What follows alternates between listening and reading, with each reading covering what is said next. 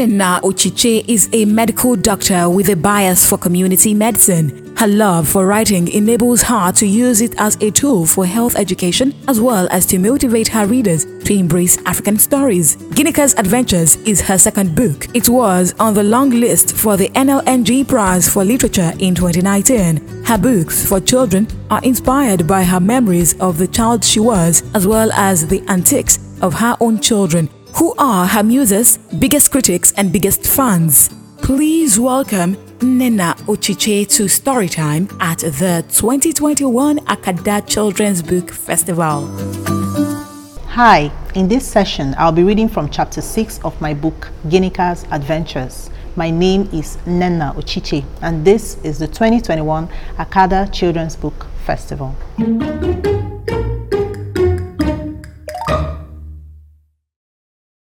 Hello parents, children, ladies and gentlemen, boys and girls.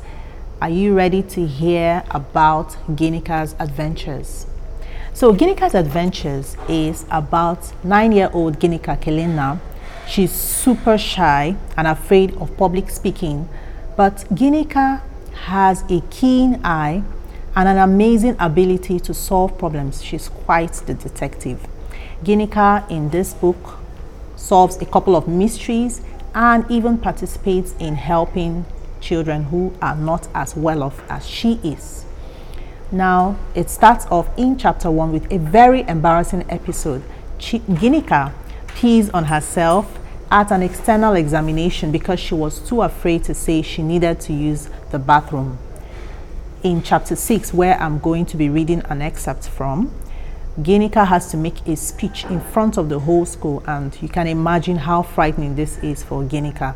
So I want you to pay attention and listen and be ready to answer a couple of questions at the end of the session.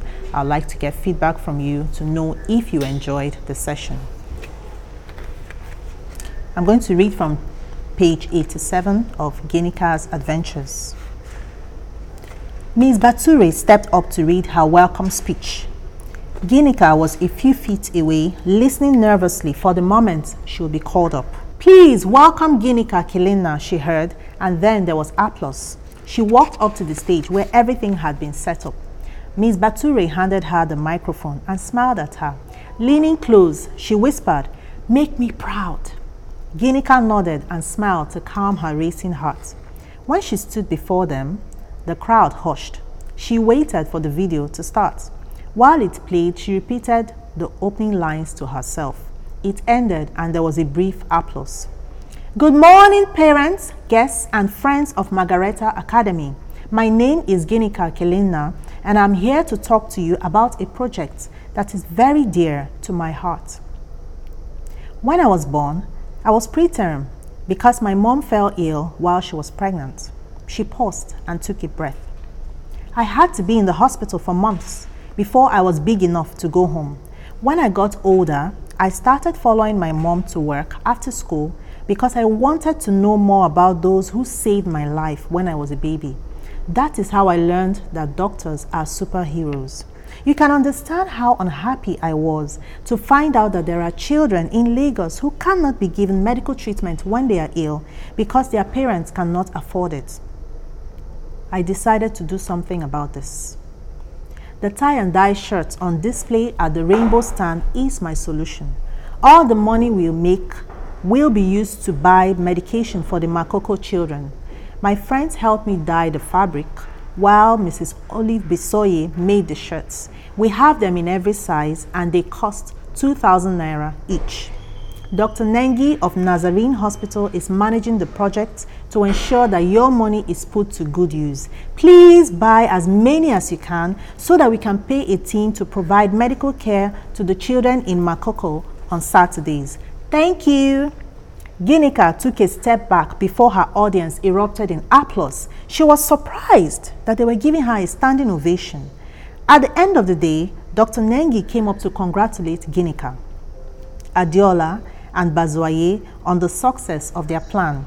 The t-shirts were sold out, with many people paying for more to be made and sent to them later. "Your speech was fantastic, Ginika," Adiola said. "My schoolmates couldn't stop talking about you." Bazoye nodded in agreement. Everyone keeps saying they bought the shirts because of how well you spoke. You mean the shirts were not nice enough? Ginika teased. Dr. Nengi, who had been silent, laughed. The shirts were beautiful, but the speech was the icing. Thank you, ma, Ginika replied. How much have we made? Bazoye asked. Are you ready for this? Ginika. Dr. Nengi winked. The children shouted, yes! We made 3 million naira. What? Adiola and Bazoye screamed.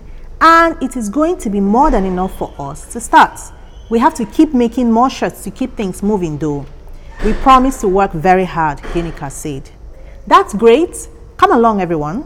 You deserve a treat for today. Dr. Nengi waved the ice cream vendor over. Thank you, Dr. Nengi, they shouted. Bazoye and Adiola went on rejoicing because Ginika was quiet. Maybe I am not that bad at giving speeches, she thought.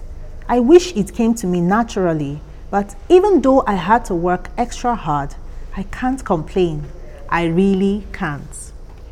Did you enjoy that? I really hope you did. I hope you enjoyed meeting Ginika and her friends Adiola and Bazoye.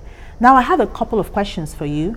If you have the answers, please type them in the comment section and I will tell you if you got them right or not. The first question is, why did Ginika decide to sell tie and dye t-shirts? Why did Ginika decide to sell tie and dye t-shirts? The second question is, how much money did they make?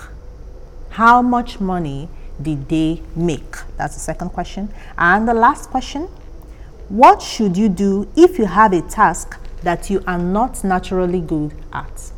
What should you do if you have a task that you are not naturally good at? So I hope you enjoyed my session today. If you would like a copy of Ginika's Adventures, it's available at the festival online stand.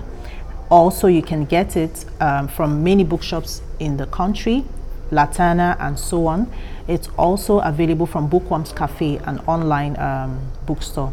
So enjoy the festival and here's to more books. Cheers.